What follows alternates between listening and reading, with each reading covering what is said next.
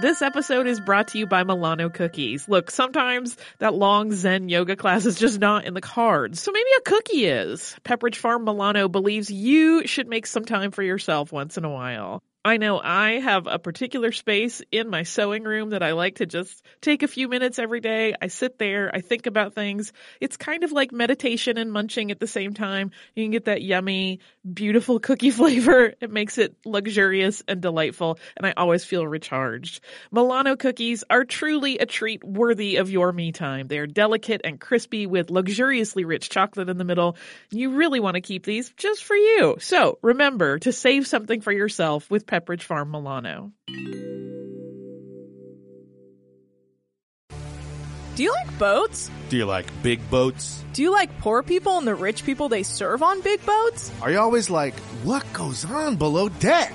Hi, this is Anna Hosnier. And Nick Turner. The hosts of Deckheads, and we want to take you on a fun and goofy adventure. In this binge-style podcast, we will watch and recap every episode of Bravo's Below Deck and all of its spin-offs. And we're going to release an episode a day so you can watch along with us and listen to our silly daily recaps. Listen to Deckheads when it drops on February 20th on the iHeartRadio app, Apple Podcasts, or wherever you get your podcasts. Welcome to Stuff You Missed in History Class from HowStuffWorks.com.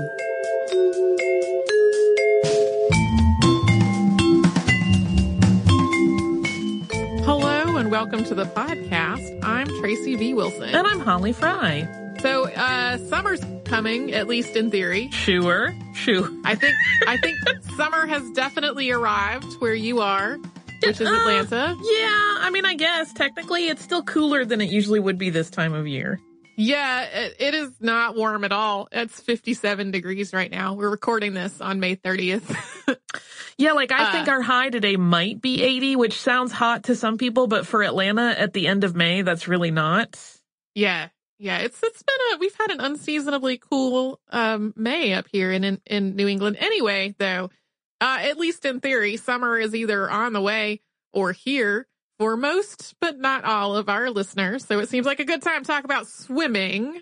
Whee! Yes, specifically we are talking about Annette Kellerman, who gets a lot of the credit for developing the woman's one-piece bathing suit, and then for making it socially appropriate for women in a lot of the English-speaking world to put on an outfit that you could actually swim in without drowning and then go out in public that way. And perhaps, kind of ironically, she was Australian, where it is definitely not coming on summer. So Australians, we have some Australian history today that is seasonally incongruous for where you actually live. Yeah, unless you happen to be somebody who's downloading it late in the game, in which case, sure, hooray, summer for you as well.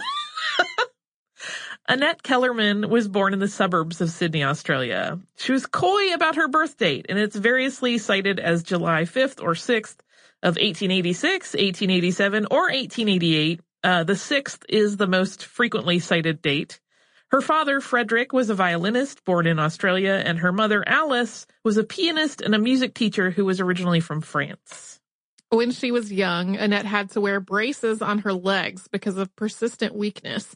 And not only were these braces painful to wear, but she also found them embarrassing. The cause is unclear. A few sources cite rickets or polio, and later on in her life, she speculated that it might have been a calcium deficiency. According to her own account, actual doctors at the time said that it was because she had been allowed to learn to walk too early, or that she had chalk in her bones. Neither of those are real things. Would have caused her to need leg braces. So totally unclear, but the braces were a real part of her life. That's what you get when you go to cartoon doctors. Like chalk in your bones sounds like such a cartoon diagnosis, and chalk bones is a nickname for like one congenital bone condition, but it has nothing to do with what she was experiencing. It's a totally different set of symptoms. So very weird. Yeah. Whatever the cause of her disability, eventually her father visited a doctor who recommended swimming lessons. And at first, Annette was really terrified of this plan, possibly because it meant exposing her legs to people, which she did not want to do because they were visibly undeveloped. And she begged not to have to go, but her parents and the doctor were all certain that swimming would really help. So she and her brothers were taken to Frederick Cavill's baths so they could learn to swim. And the Cavills were actually a whole family of swimmers. They're in the International Swimming Hall of Fame for their combined contributions to the sport. It took Annette a lot longer to get the hang of swimming than it took her brothers. They were both able to swim on their own after a handful of lessons, but it took Annette close to 20. But once she knew how to do it, as predicted, it really did help her build her strength up in her legs. And with the water supporting her, she could move around without having to wear the braces. Annette would later describe her gradual improvement through swimming as a process of intense joy. By the time she reached the age of 13, her muscle development was more or less typical for a child her age, although she was susceptible to muscle strains and had to wear very tightly laced boots until she was 18. A lot of the swimming strokes that are recognized and used competitively today were still new or in the process of being developed and refined. So what Annette learned at first was basically the breaststroke, and that was the stroke that she used mostly when she was exercising at first. At about the age of 15, she started branching out into learning other strokes, putting dedicated effort into practicing them and getting better at them. And soon she told her parents that she wanted to start competing in swimming. Her first swimming race was a local event, and she won it. Annette's father had been incredulous when she said she wanted to enter a swimming race. He had thought of swimming as something she was doing because of her disability, not as something she would seriously pursue for her own sake. But once she had that first win under her belt, he was instrumental in her progress as a competitive swimmer, essentially becoming both her trainer and her coach. As soon as she started seriously competing, Annette started winning races and setting records.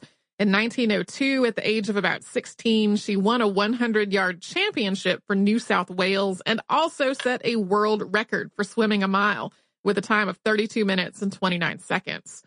That same year, she started participating in long-distance swimming races and public diving demonstrations. Her time in the water wasn't only about competition, though. She started doing mermaid shows in Australian aquariums, along with other aquatic performances while she was still in her teens. Although she was winning races and making a name for herself as a competitive swimmer, she wasn't really able to earn an income from doing so. So Annette and her father moved to England with the hope of finding more lucrative opportunities to compete and perform. Once they arrived in England, they had a really hard time getting started.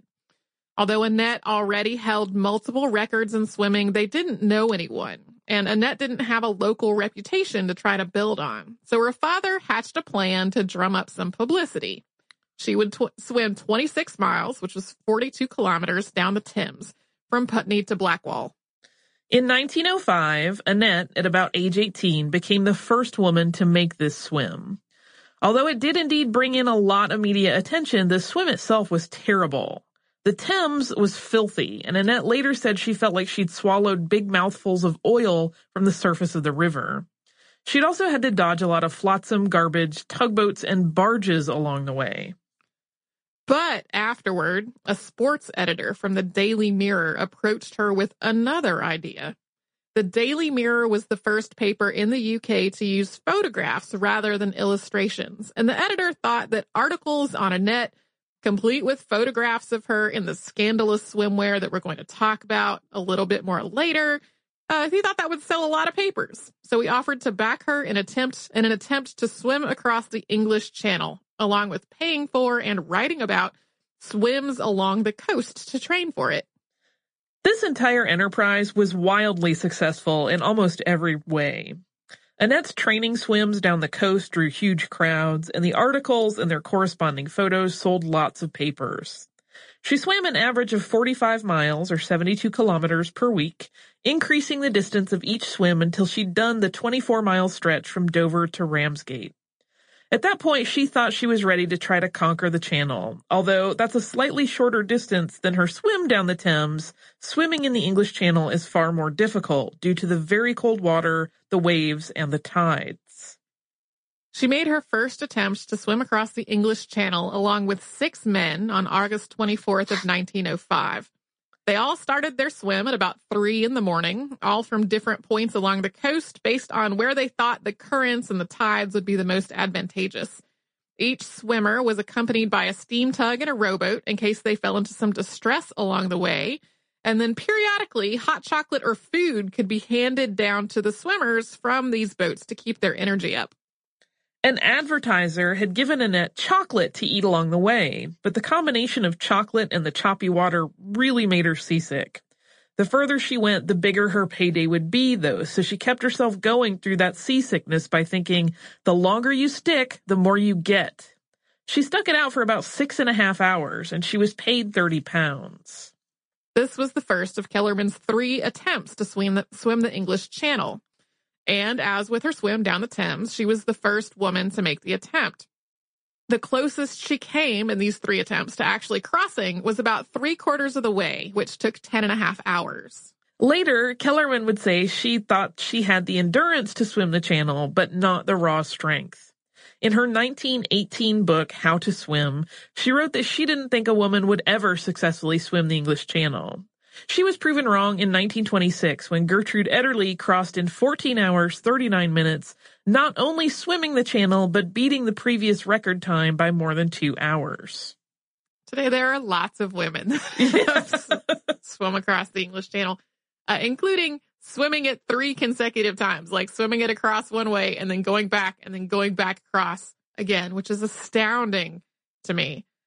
So, in Kellerman's first attempt to swim across the English Channel, the male swimmers who were swimming that night were allowed to be nude, but she had to wear a swimsuit that chafed her skin just terribly. And this brings us to her efforts to make suitable swimwear for women, which we will talk about more after a sponsor break.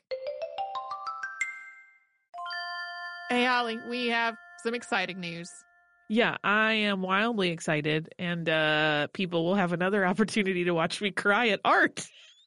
Yeah, you sounded so calm, and it's not a calm situation at all.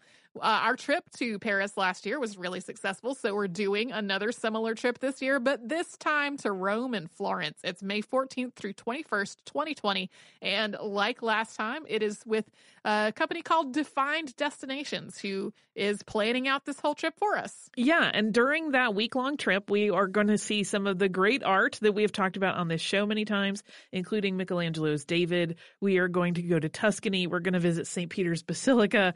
We are going to the Sistine Chapel. So it's going to be a fantastic trip. You can get the whole list of places that we are going and information about booking at defineddestinations.com. Scroll down to the Rome and Florence trip with Stuff You Missed in History Class, or come over to our social media. We have posts about it there too.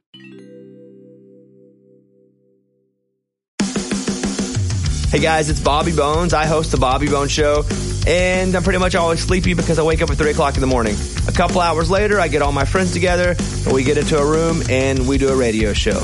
We share our lives, we tell our stories, we try to find as much good in the world as we possibly can, and we look through the news of the day that you'll care about. Also, your favorite country artists are always stopping by to hang out and share their lives and music too. So wake up with a bunch of my friends on 98.7 WMZQ in Washington, D.C., or wherever the road takes you on the iHeartRadio app.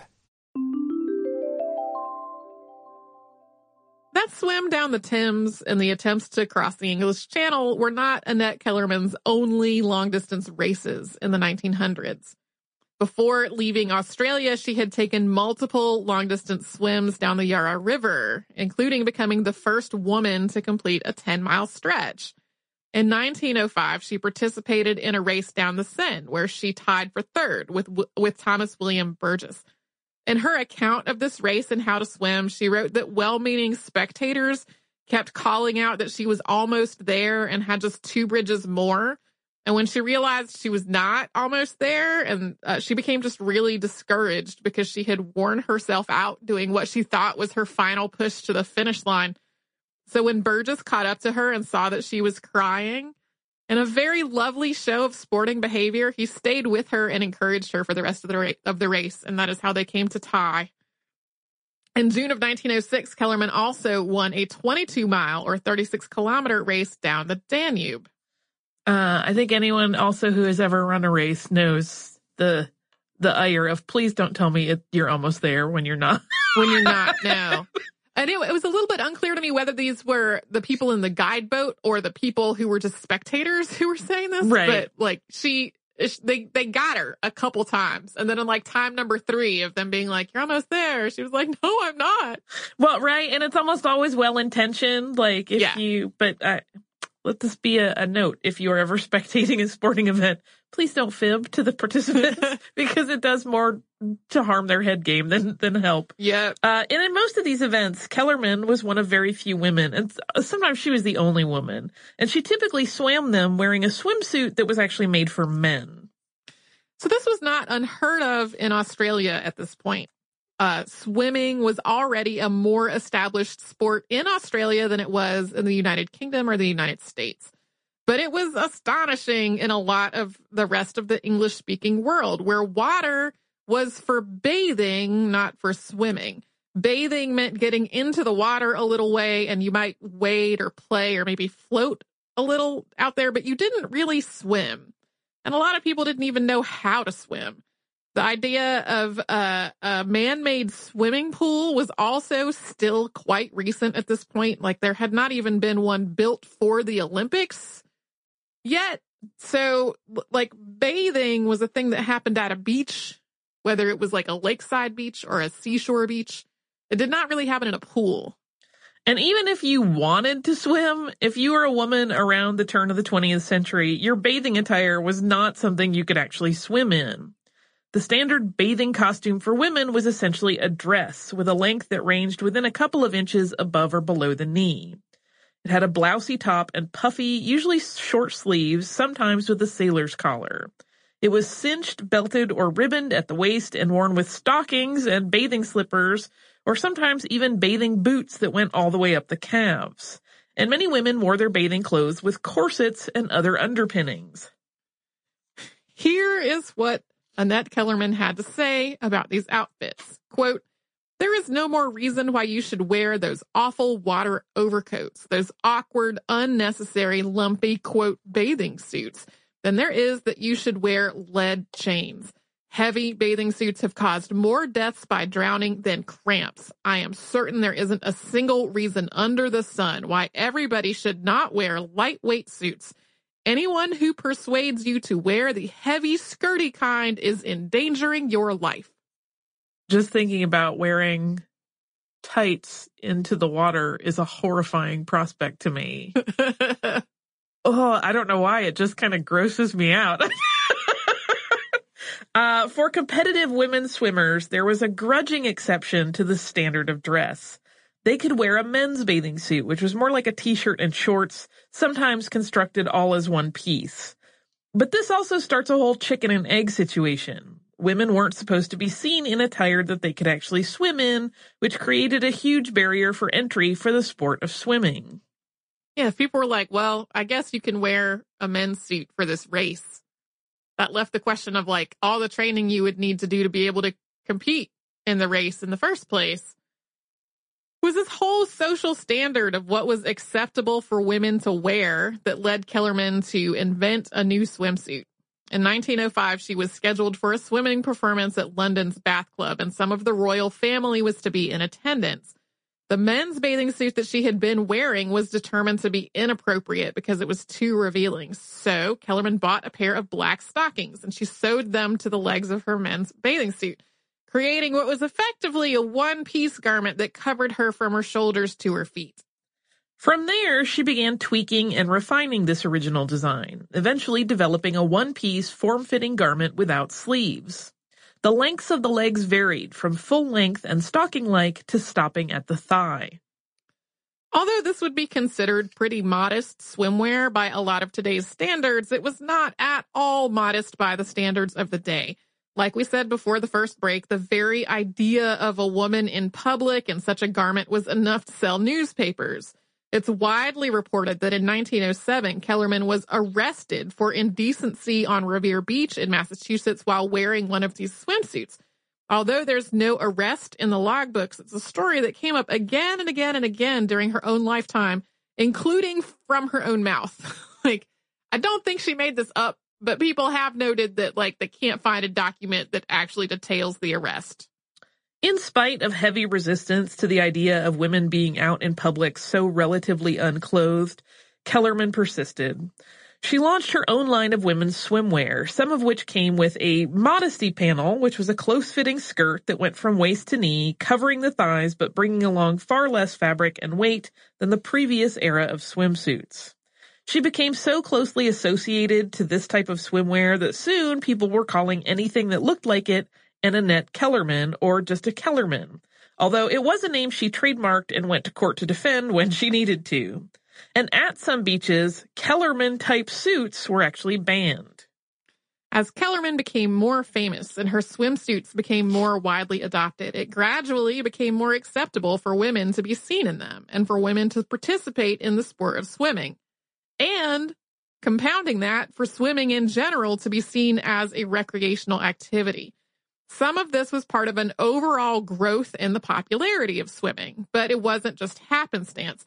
Kellerman was an active advocate for women to learn to swim and for swimming to be seen as an acceptable form of exercise, recreation, and competition for women. She wrote, quote, "I am not trying to shut men out of swimming. There is enough water in the world for all of us. But as men can indulge in so many other sports where women can make a poor showing or cannot compete at all, swimming may well be called the women's sport." But unfortunately, this progress did not apply to all women.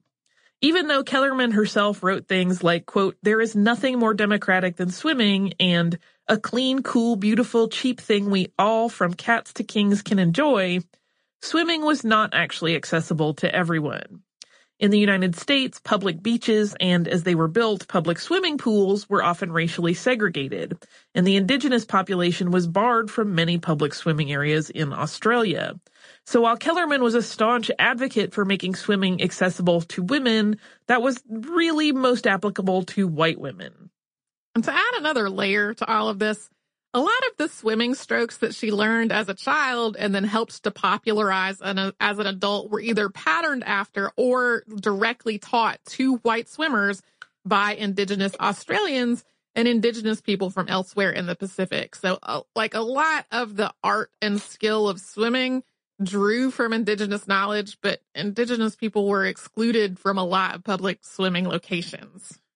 In addition to contributing to the popularity and, at least for some, accessibility of swimming, Annette Kellerman's fame and skill led to a completely different aspect of her career: vaudeville and Hollywood. We're going to talk about that after we pause for a sponsor break. Hey listeners, I wanted to tell you about a new podcast from iHeartRadio called The Women, hosted by Rose Reed. It is a fascinating and deep dive interview show where Rose talks to changemakers and disruptors, and she finds out what really drives them. So she will ask each of them, what was your first stand, and how do you navigate success and failure? And really, what's the cost of fighting for others? These interviews are really personal, and they're candid, and sometimes they're a little bit crass, but they are always really enlightening. You can listen to these firebrands and take away lessons that will help you navigate your own life and forge your own path. The debut season includes women like Valerie Plame, the former CIA agent who is now running for Congress, and whistleblower and pediatrician Dr. Mona Hanna-Attisha, who exposed the Flint water crisis and became the center of a swirling amount of problems, and the legendary Buffy St. Marie, 60s songwriter and activist. I have personal interest in this show because I adore Rose and I executive produce it, and I think you're really going to enjoy the way that she gets into these conversations that feel like two friends talking, and they are an absolute delight. So subscribe to The Women on the iHeartRadio app, on Apple Podcasts, or wherever you get your podcasts. There's a city far away. A fiction podcast. The richest, most powerful place on Earth. On an epic scale. Tumanbay. Tumanbay. A vast empire threatened by rebellion. Power is everything. Power gives everything. We have to get away from this place, or we will die too.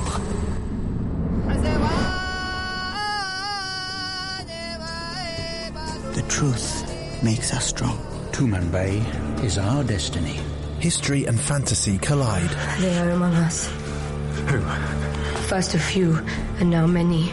From creators John Scott Dryden and Mike Walker. The only thing I ask of you is total and complete loyalty. Now on the iHeart Podcast Network, Tumen Bay. Be sharp and die for Tumen Bay! Listen to all episodes of Tumen Bay Seasons 1 and 2 now for free on the iHeart Radio app, Apple Podcasts, or wherever you get your podcasts.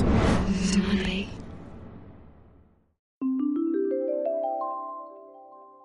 A lot of Annette Kellerman's fame as a swimmer came because she was naturally a performer. She was definitely talented. I don't want to overlook that at all. She legitimately won races and she set records and she was one of the best swimmers of her era. But a lot of the attention that she got for those successes was due to showmanship and an openness with her body that was not really typical for the time. A woman swimmer was already relatively novel in a lot of places, and a woman swimmer who flaunted social expectations to proudly wear a scandalous swimsuit was a real attention getter. This attention actually led her to a career in vaudeville. In 1906, having performed at the London Hippodrome and won numerous races in Europe, she sailed for the United States to perform at amusement parks and theaters. Her vaudeville act involved a combination of swimming, high diving, water stunts, and mermaid shows, for which she often designed all of her own costumes. She would eventually donate all of her costumes and memorabilia to the Sydney Opera House. We will put a link in the show notes where you can go look at them. There's a lot. There are lots and lots of pictures of this collection that you can browse through, and they are fascinating. Although water shows already existed in vaudeville, Kellerman added a lot of her own flair and incorporated ballet and other movement in what would become a precursor to synchronized swimming. Her biggest production at the New York Hippodrome included a corps of 200 mermaids all swimming in tandem. She also tried her hand at other types of performance, including male impersonation and high wire walking. By 1914, Kellerman had become one of the highest paid performers in vaudeville. Also, during her time in vaudeville, she got married after proposing to her manager, Louis Sullivan, who was known as Jimmy, in 1912. Running parallel to her time in vaudeville, Kellerman also began acting in films.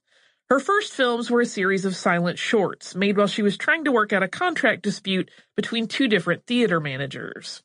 Later on, when other people started to copy her water act and her pay in vaudeville consequently plummeted, she turned to film almost entirely.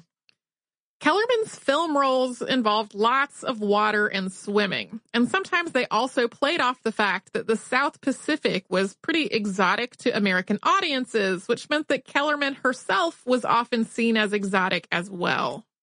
Her first full-length movie was Neptune's Daughter, which came out in 1914. She played a mermaid wearing sheer bodysuits that matched her skin tone. In 1916, she starred in a film called The Daughter of the Gods, which was a fantasy drama. She played Anisha, who was the daughter in question. In this film, she had a scene in which she was completely nude, although part of her body was covered by her hair. It was one of the first fully nude appearances by a major star in a non-pornographic movie. Her final film, Venus of the South Seas, came out in 1924. There are definitely people who call the Daughter of the Gods role like the first nude appearance by a woman in film, and that seems it needs a little more caveats than that. Kellerman mostly retired from performing in the 1930s. She and her husband moved to California, where she opened a health food store. She was apparently a vegetarian her whole life. By this point, she'd published books on swimming and on fitness, and one called Physical Beauty and How to Keep It. This one, to a modern reader, is maybe a little weird. It simultaneously acknowledges the double standards that women face regarding our bodies and appearances, but at the same time, it is a how-to manual for how to have an ideal body, and it clearly spells out that the point in doing so is to keep from losing your figure and consequently your husband as you age. So in some ways, she was way ahead of her time, and in some ways, she was squarely a product of it. The system is really bad, but here's how to buy in. Yeah, yeah. That book also, it's a little, I don't really know what Annette Kellerman's racial views were about, the contributions of indigenous swimmers to swimming and all of those sort of stuff. But she has a couple of lines in this book that like, you can tell there are some problematic racial and racist views in there. Like, at one point she says that the only people who need corsets are children and savages. And by savages, in quotation marks, she means Africans. Like, don't want to gloss over that, but like, it's a weird intrusion in a book that's definitely about, middle class white women retaining their figures, which has its own set of social play. Kellerman also established health spas. She wrote newspaper columns on health and beauty. She stridently advocated for women to be encouraged to be fit and active, and she wrote a children's book called Fairy Tales of the South Seas. But in a lot of ways, she had become famous for her bathing suits and for the body under them. In 1909, Dr. Dudley Sargent of Harvard had taken the measurements of about 1,000 women and compared them to the measurements of the Venus de Milo. Kellerman's were closest, and he dubbed her the perfect woman, which, along with that Revere beach arrest, became part of her ongoing marketing. In the Harvard collections, like the Harvard special collections, are still boxes and boxes of these women's measurement cards that were part of this study. Which baffles me on a number of different... Yeah. It doesn't baffle me that the cards are still in the collection. It baffles me that, like, let's measure 1,000 women and compare them to a statue was a study in the first place. So her fame for her figure and the clothing being bathing suits on it persisted long after the first decade of the 1900s, which was really when Annette Kellerman had, introduced and become famous for this bathing suit. In 1935, an Associated Press reporter tracked her down and got her opinion on some sartorial hubbub in Yonkers, New York, that was over women wearing shorts. She recalled that it had only been a couple of decades since that time she was arrested, and then said, quote, "But I've always preached the importance of caring for the female figure, so the girls will have to look to their shapes and not to the courts when they appear in suits. But remember, please, I am not a nudist."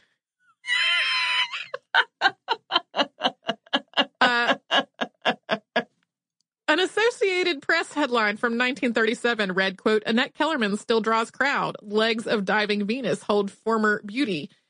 So, like, people were still basically writing about her body years after she stopped performing with it. Like, she was still the go-to person to talk to about scandalous swimwear and women's figures.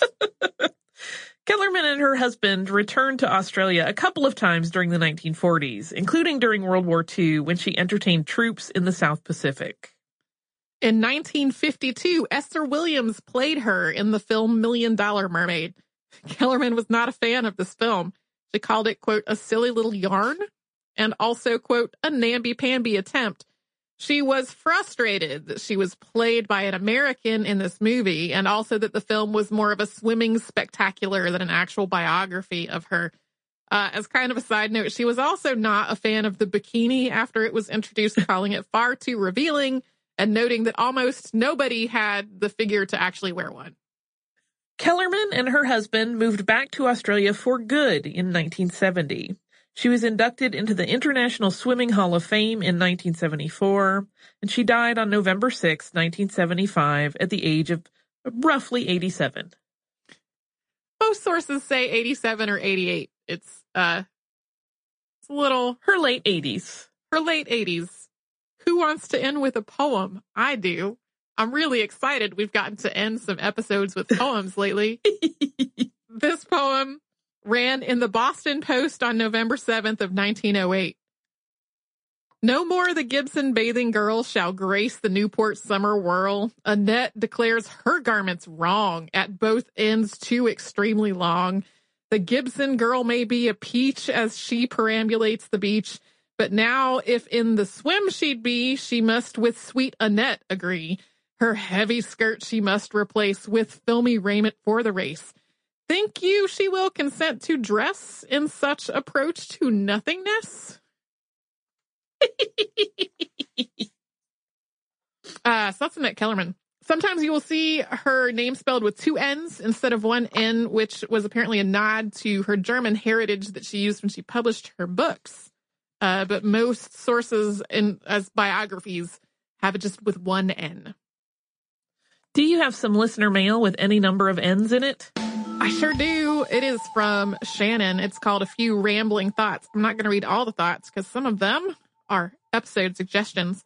I've been listening to your podcast for a while now. This is my first time writing to you, though I've often wanted to. I absolutely love your podcast and listen to it while I'm driving, while I clean and cook, etc. So thank you for all the awesome work you do and for always being conscientious and respectful about whatever subject you cover.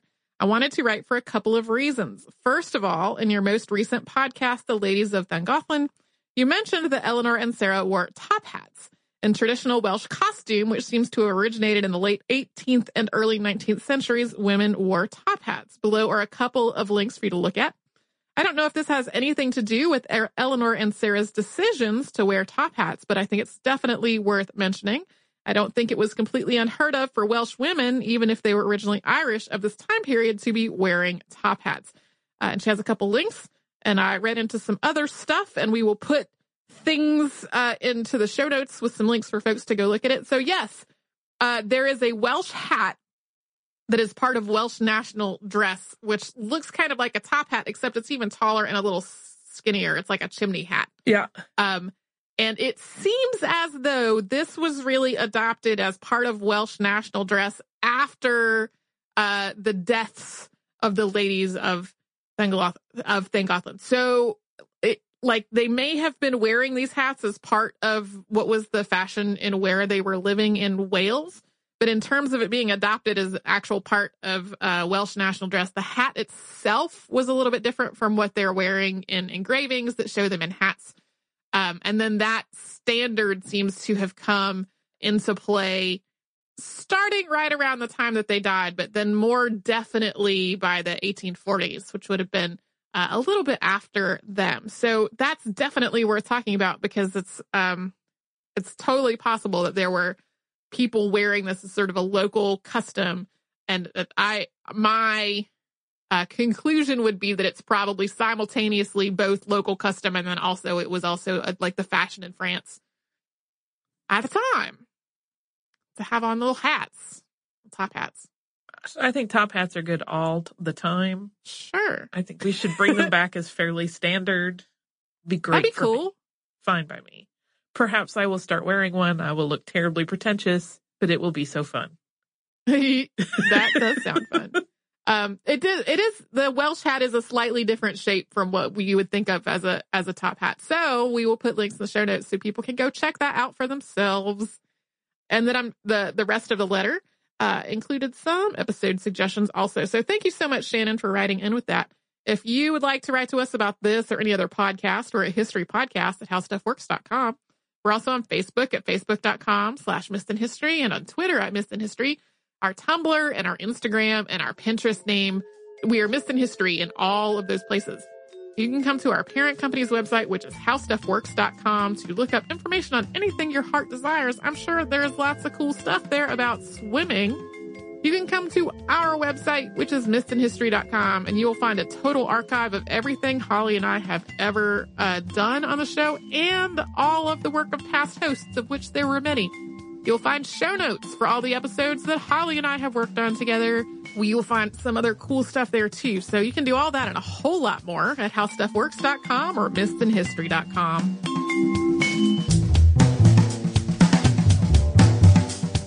For more on this and thousands of other topics, visit howstuffworks.com.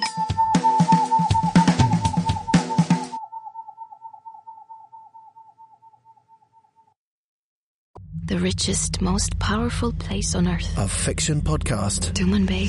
On an epic scale. Power is everything. Power gives everything. We have to get away from this place. Tuman Bay is our destiny. Now on the iHeart Podcast Network, Tuman Bay. We serve and die for Tuman Bay! Listen to all episodes of Tuman Bay Seasons 1 and 2 now for free on the iHeart Radio app, Apple Podcasts, or wherever you get your podcasts. Hey guys, I'm Shane Bacon, and I want to tell you about a new podcast called Get a Grip with Max Homa and Shane Bacon. One guy that has probably hit a 350-yard drive, considers himself an athlete mostly because of his unreal papa shot abilities, and has in fact started to show off signs of a tricep forming, is our own Max Homa, PGA Tour winner and fan favorite online. Max and myself churn out new episodes every week to give the fan a unique look at golf and all that comes with it from someone that spends his work weeks on tracks we all dream to play, grinding it out with the best in the world. Listen and follow Get a Grip with Max Homa and Shane Bacon on the iHeartRadio app, Apple Podcast, or wherever you listen to podcasts right now.